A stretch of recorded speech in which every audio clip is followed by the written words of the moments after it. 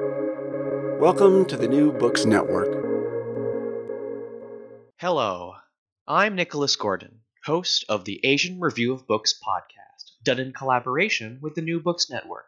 In this podcast, we interview fiction and nonfiction authors working in, around, and about the Asia Pacific. Isabel Rosario Cooper, if mentioned at all by mainstream history books, is often a salacious footnote.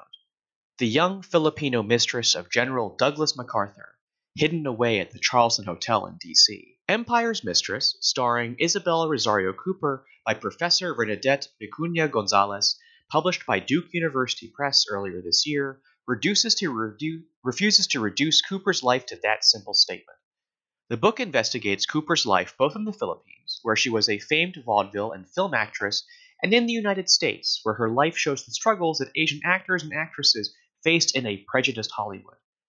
Bernadette Vicuña Gonzalez is Professor of American Studies at the University of Hawaii at Manoa, and author of Securing Paradise, Tourism and Militarism in Hawaii and the Philippines, and co-editor of Detours, a decolonial guide to Hawaii, both also published by Duke University Press.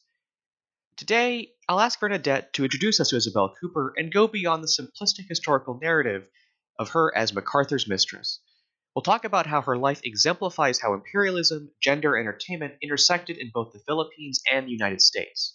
And we'll briefly explore how this connects with the idea of being Asian American. So, Bernadette, thank you so much for joining me on the show today. Perhaps it's best to start by introducing the main subject of the book, Isabel Cooper. Who was she, and what drove you to write about her? Thanks for having me, Nicholas. It's really a pleasure to chat with you about this book. So the very question that you asked, who was Isabel Cooper, is what drove me to write about her. I didn't know anything about this person when I was growing up in the Philippines, nor in any of really the Philippine history that I had read. She first actually appeared to me as a fictional character. And I tell this story in the first chapter in the book, but she came as a fictional character. It was sort of I thought was a stock character, that sort of tragic Eurasian entertainer who gets mixed up with the colonial figure. And so that was fascinating to me. And I thought it was more of a fictional kind of stock figure. But when I started looking into it, it became clear that there wasn't a real person behind the fictional figuration of Isabel Cooper. And when I read, I don't even remember, this was in graduate school in the late 90s, how I actually realized that she was real. But I did remember reading a MacArthur biography, and in one of the and I can't even remember which one it was because there are so many. And she appears in brief mention, and so that started to intrigue me. I like stories of folks who are not the main characters, and so that's also what sort of drove me to write about her, because I wanted to center her story, to center the story of this very unlikely person, this less than heroic figure. So that's what kind of is the motivating factor behind that. So, Empire's Mistress gets this out of the way early, and I want to reflect that in the interview as well. So let's, I guess, get this over with. What was Isabel Cooper's relationship with General MacArthur? Well, they're certainly lovers at one point.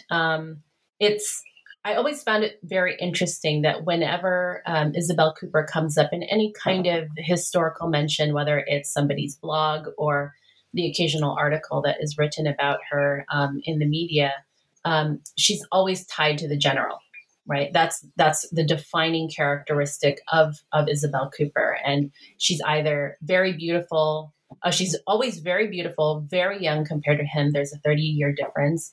And, the fact that she's an actor is something that occasionally gets mentioned. But they were certainly lovers. They were together for about 5 years in the late 1920s to mid 1930s. And, this was the case of an older politically powerful man who was involved with a youthful famous, very desirable woman. One of the things I also try to get out of the way is the question of were they in love? Because I think there's a certain romanticization of that. And I will go so far as to say perhaps the better way to frame it is that they were engaged perhaps in a mutual fantasy of love, at least definitely on his part, because we can see from the letters he wrote her that there was a real kind of sense of passion and obsession over this woman. And we don't get so much from her during that time of how she felt in that relationship. But that 5 years comes to define how she is written about for the rest of her life. So it was fascinating to me, but because of that, I also wanted to delve much deeper behind the story of Isabel Cooper, because it didn't seem right to me that a relationship of 5 years should be the thing that defines who she is as a historical figure. Right. I think especially because some of MacArthur's biographies, I think I looked at some examples. They really do kind of revel in some of they kind of revel in the relationship and some of the images and tropes that it brings up. Uh-huh. But let's talk about Isabel Cooper's life outside of those 5 years. Mm-hmm. Define her outside of that relationship. Perhaps I'd like to ask about her time as a vaudeville actress in the Philippines. I guess my first question is kind of what was vaudeville and what kind of performances are we talking about? And then I guess what is Isabel Cooper's role in these performances? Sure. So in the early colonial period, and I'm talking about the early 1900s, up until the 1920s at least, which is when Isabel, she leaves the Philippines in 1929, 1930. There is a efflorescence of vaudeville. That's a sort of Filipino version of vaudeville. And just like in the United States and elsewhere in Europe, vaudeville in the Philippines is made up of comedy skits, song and dance routines, magical acts, torch songs. It's a real sort of cornucopia of variety, right? Variety acts. And in the Philippines, this is particularly hybrid. Because you get a mix of very Filipino genres, which themselves are a mix of Spanish and Filipino theatrical musical forms, with American genres like jazz and other kinds of novelty acts. So that's a real kind of, that's what vaudeville looks like in the Philippines. And the stage is a real kind of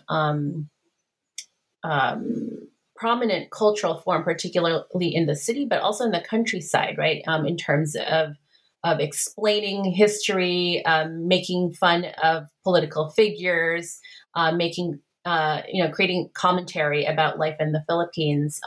In the 1910s and 1920s, when we're talking about sort of Isabel Cooper getting her start on the Manila stages, the other thing that we would want to keep in mind is that this is also when questions of the state of the nation, right, or the state of the Commonwealth, the colony at this time, intersects with the question of the Filipina, because so often the nation and the female figure are sort of bound up together. And so the stage, political questions, questions about women, these were all sort of brought up together. And so this is when I think one of the things that kind of creates a particularly intense situation or intense milieu for Isabel Cooper to come into her own on the stage.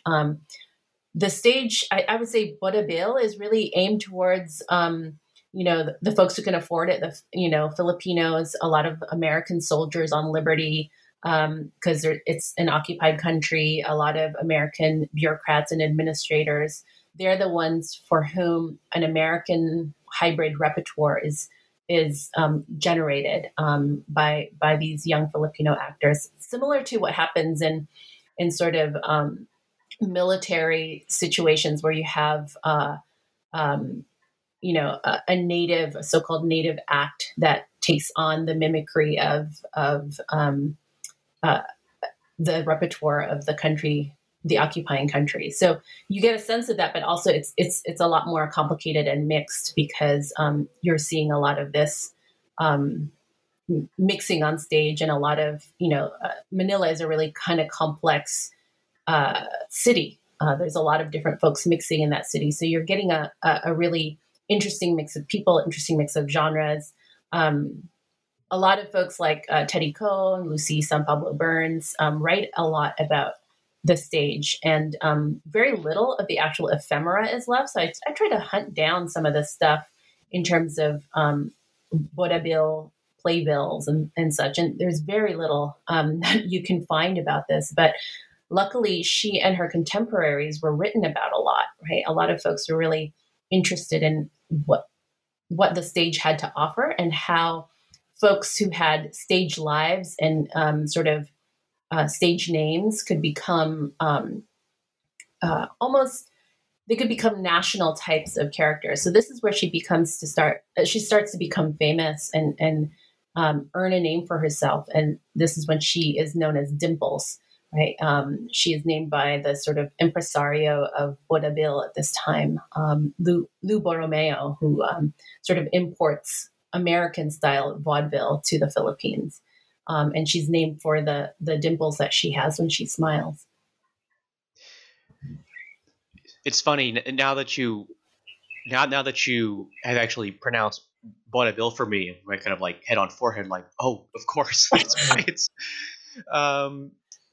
But she also then moves into film for a bit. And I think you note that Cooper has the first kiss on Filipino cinema. Like, first of all, what is the film industry like in the Philippines during this time? And two, was it seen as a very big deal for her to be, I guess, party to the first kiss shown on screen? Oh, okay. So to answer the last question first, the second question first, it was an absolute huge deal. It made her infamous, right? But let me back up a little and answer the first question.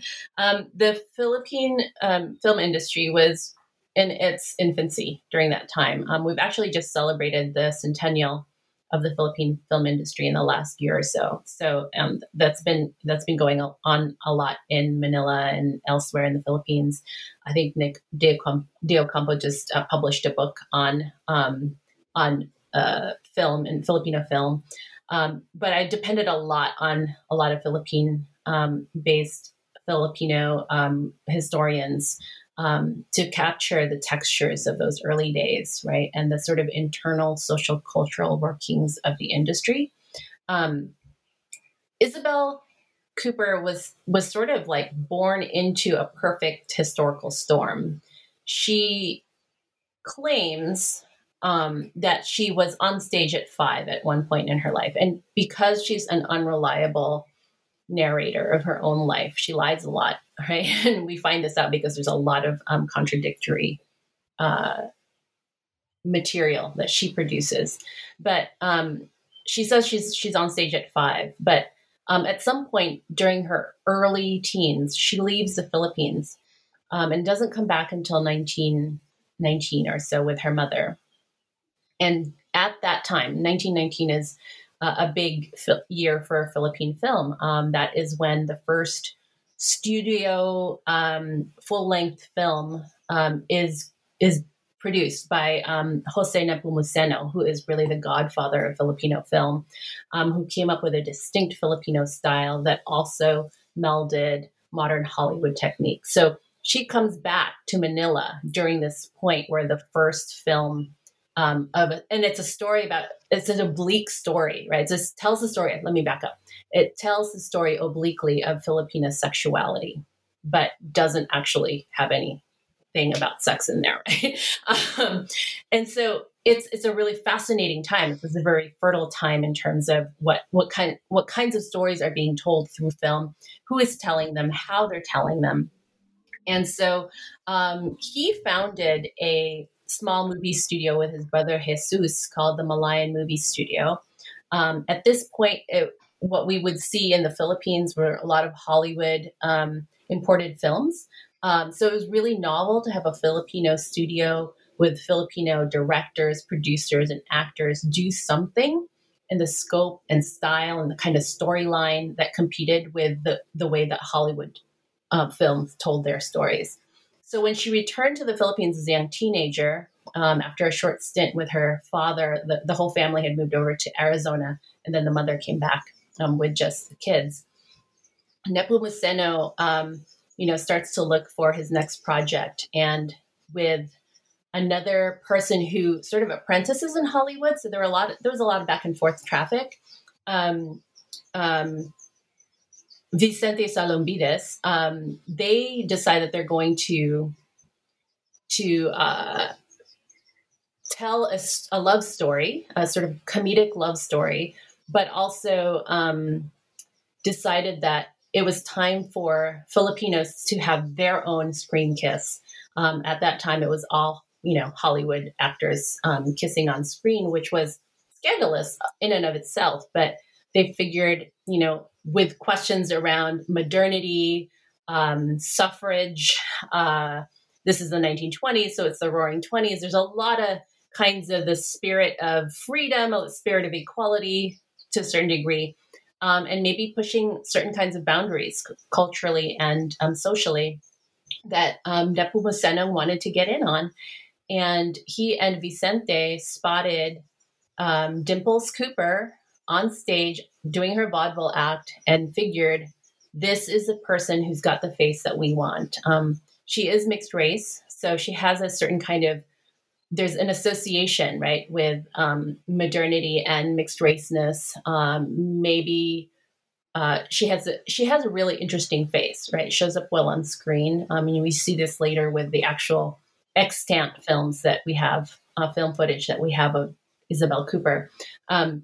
So she became the face of the first Filipino screen kiss, and it was scandalous. They filmed it in front of a church. I think the friars didn't know it was going to be a screen kiss filmed on the church, and so it was like shutting the barn doors after the horses had run out. But they forbade any more films to be filmed on church grounds after that. But it was a riot. There are a few reviews or a few accounts of folks seeing the screen kiss and hollering and whistling and whooping and hollering, so that kind of reaction to seeing a Filipina and a Filipino kissing on screen was a big deal. So it made her infamous. I think one thing that struck me about Isabel Cooper's story, kind of unlike, unlike, let's say, the immigrant stories you may see in fiction, or even as presented in history, someone stays in the original country and then they move to the United States where they set up roots and make a life for themselves, et cetera, et cetera. But Cooper goes back and forth between the Philippines and the United States pretty frequently. I think she goes as a child and then comes back. She does tours in the U.S. as a vaudeville actress and then comes back, and then only, I think, stays in the U.S. long term after being brought over by MacArthur. In fact, as you note, she actually then refuses to go back after MacArthur tries to send her home. I guess was going back and forth like this common for Filipino and Filipino Americans at the time? I think it's a class issue, right? Filipinos, there were many laborers from the the working class, folks who were doing agricultural labor, who were working in fishing and in salmon canneries in Alaska and on the West Coast. For those Filipinos, I think the back and forth was not something that they experienced, but Filipinos were also surprisingly cosmopolitan. I think I knew this in my head, but seeing the evidence of it in publications, about Manila society in particular, Filipinos were surprisingly cosmopolitan since Spanish colonial days, right? It wasn't unusual for folks of the scholarly class, merchant classes, social society, elite society, musicians and artists to travel to the United States and Europe and Spain, and go back and forth, right? As in their own kinds of tours. And the other thing to keep in mind is that during this period, Filipinos were considered wards of the U.S. colonial state, and as such had more freedom to move back and forth from the United States and Philippines. They weren't tracked in the same way that, say, Chinese or Japanese or Koreans were, right? It still costs money to go back and forth, but they weren't tracked in the same way, and they were not subject to the Asian exclusion laws. And in fact, Filipinos became a sort of labor workaround for labor needs in the United States. So you see a little bit more mobility, but I would say it's for a certain class. So I'd like to kind of jump forward in time here. After the whole business with MacArthur, Isabel Cooper moves to Hollywood. Well, first she remarries, and then that doesn't end well either. And then she moves to Hollywood, where she tries to make it big in film there. She's not she's not very successful. I think she gets a lot of non-speaking roles, a few bit roles here and there. And so I guess I want to ask, what was it like for an Asian actor or actress trying to find a place for themselves in American filmmaking of that time period? Yeah. So again, I think here I relied on a lot of the work that scholars of Asian Asian American actors have done on folks like Anna May Wong or Philip Ahn, right? But those folks are outliers. For the most part, there are a lot more folks like Isabel Cooper trying to make their way through Hollywood. The reality of it was that somebody like her could not make a living as an actor in Hollywood. You see the massive pay disparities when I looked at what lead actors like Paulette Goddard and other folks like her were being paid compared to somebody like Isabel Cooper, who would work for an extra for maybe 5 days of a shoot. It was a really massive kind of pay difference. She mostly supported herself by working in nightclubs. And so she would do in Hollywood, as in LA, like in San Francisco, there were a lot of sort of exotic themed nightclubs. And so she worked as a hula dancer, and I'm sure she danced other kinds of dances that would sort of fit her look. So you see her mostly making her way through Hollywood life like that. And then getting some bit parts in films. It was tough, right? There were a lot of things that limited the kinds of roles that she could play. There were certainly roles that were lead type roles in the films that she was in, such as Charlie Chan films and other kinds of roles. But even those lead roles that were cast for, that assumed a lead person of color as the actor, either used yellow face, red face, right, to actually cast white actors in the lead speaking roles, while actual people of color were cast as the background. So she was more background than anything, and a lot of the roles, asked for people like Isabel Cooper to do a lot of self-exoticizing, either using accents or, she's Filipina, but she's asked to play Chinese. She plays Native American. She plays all kinds of different things. She does also play Filipinas.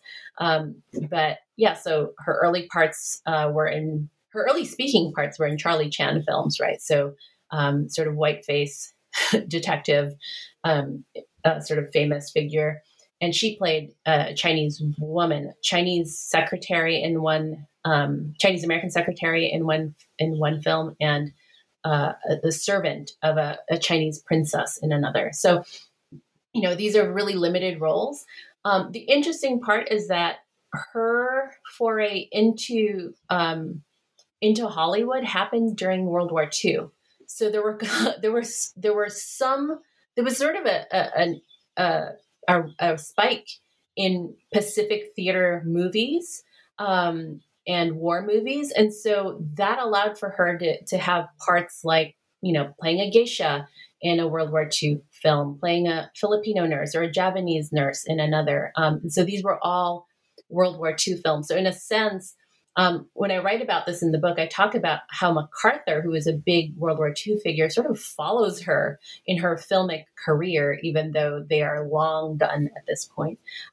So in that sense, there's this strange re-intersection of real life and filmic life for her. So this next question is potentially dealing with a lot of ideas. So I'm hopefully we'll be able to grapple with everything in your answer. But you talk a lot in the book about kind of the intersection between empire and power and gender. You hinted this at the beginning, where you say we kind of, in some ways, we don't know how Isabel Cooper felt about MacArthur. Mm-hmm. Because in some ways, how can you really, I guess, separate the idea of power and imperial power from anyone's decision about whether or not to conduct a relationship of that kind? And so I guess kind of in looking at Isabel Cooper's story, how do you see all these different things, gender, imperialism, power, entertainment? How do you see all these things intersecting? Oh, well, that's the story of the book. Yes, well. So in a way, I didn't want to reproduce. There's a lot of amazing work that examines how gender, sexuality, race intersects with empire, right, on an ideological level, and particularly in Asia. So there's a lot of sort of scholarly work that does that. So I didn't necessarily want to add to that, because I that wasn't the purpose for the book, right?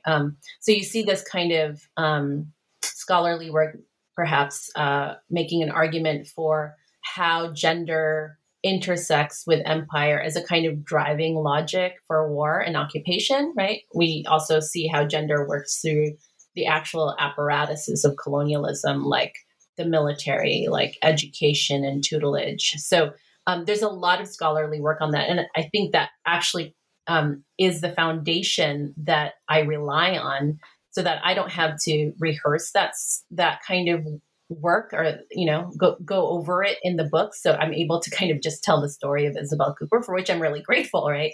But so I wanted to see how gender and empire intersected through the intimate much more closely, right? The relationships that do the work, that do the sort of social reproduction of empire, the rest and recreation, the emotional care that's provided, folks who are doing the laundry, right? Or cleaning up or taking care of your children.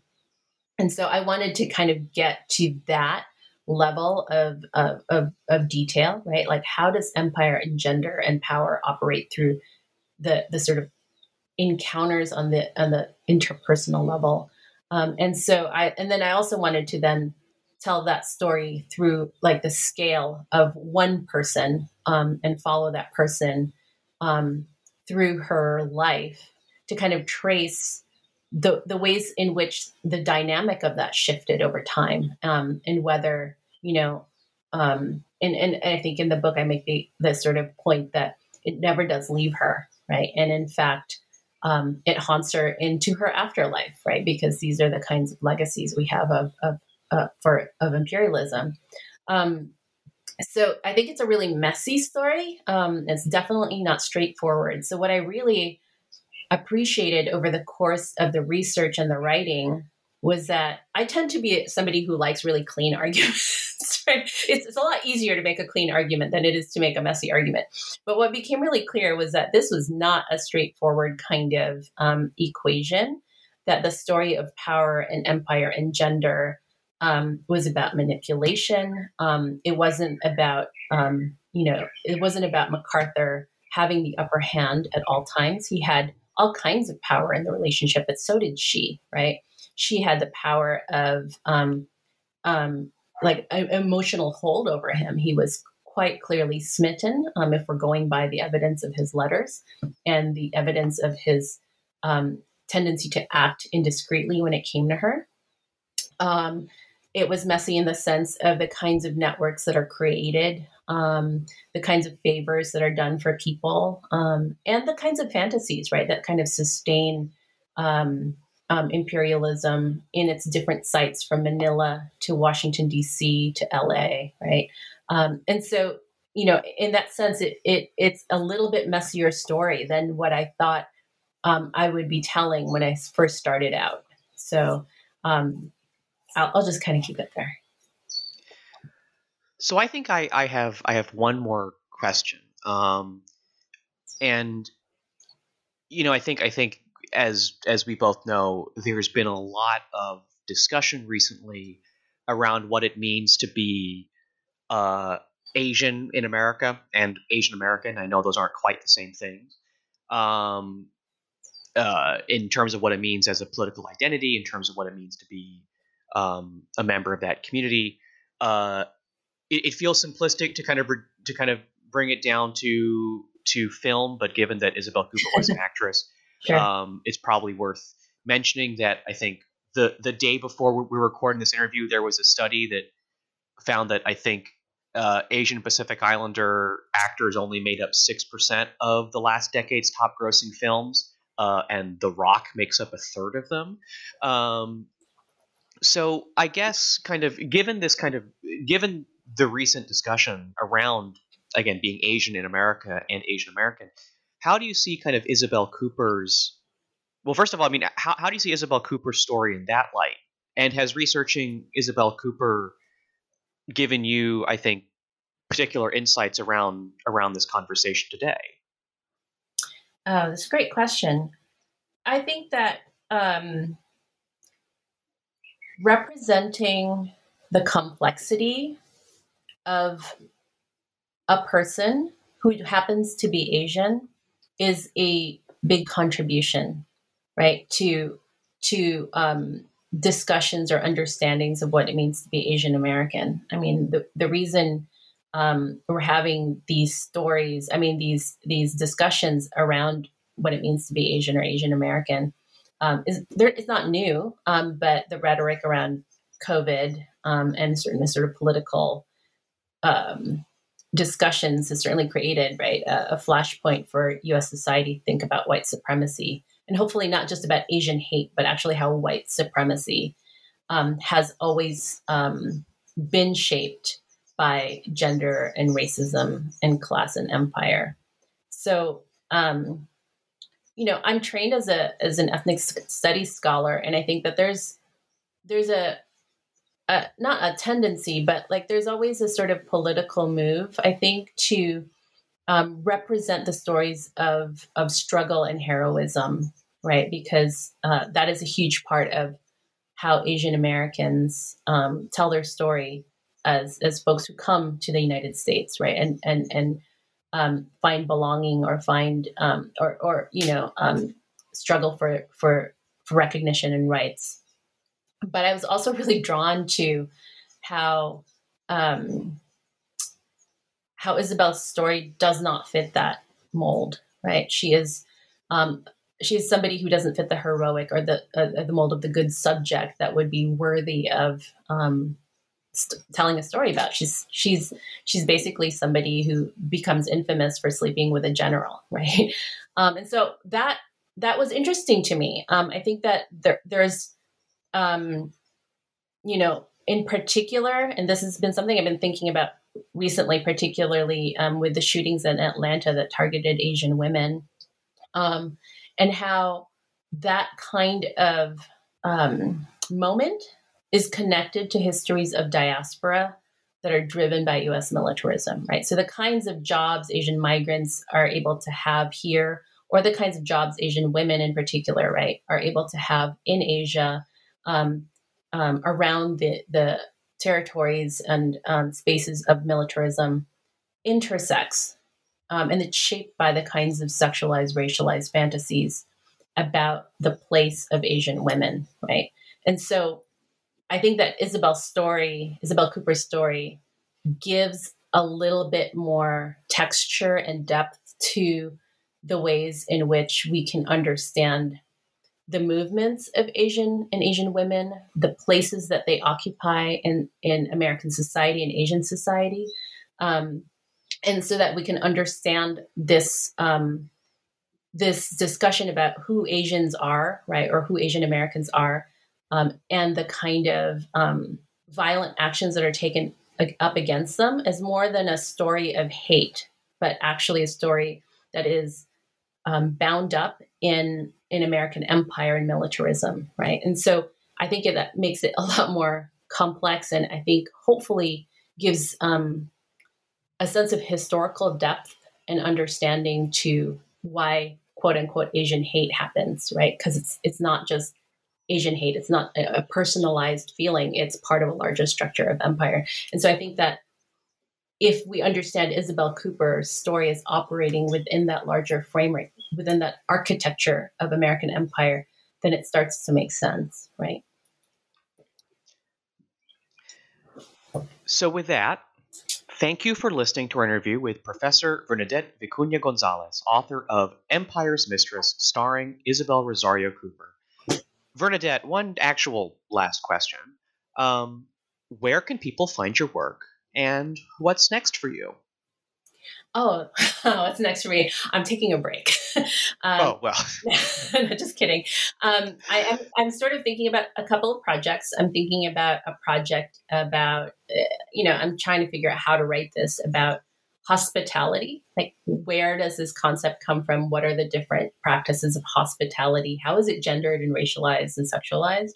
But I'm not yet sure how to tell that story. And I found since I've written this book that I like telling stories in this way more than I like writing in sort of the more scholarly tone that we get trained in as PhDs. So I have to figure out how to write that story. I've actually also been just experimenting a little with fiction, but I will not go into that. I'm a little shy about that still. But they can find my work. My other books are available through Duke University Press. You can just go through the Duke University Press website. I think you can get them through I think they have an Asian distributor, but also Amazon, other kinds of, Barnes and Noble, other folks like that, and local bookstores as well. Please use a local bookstore if you can.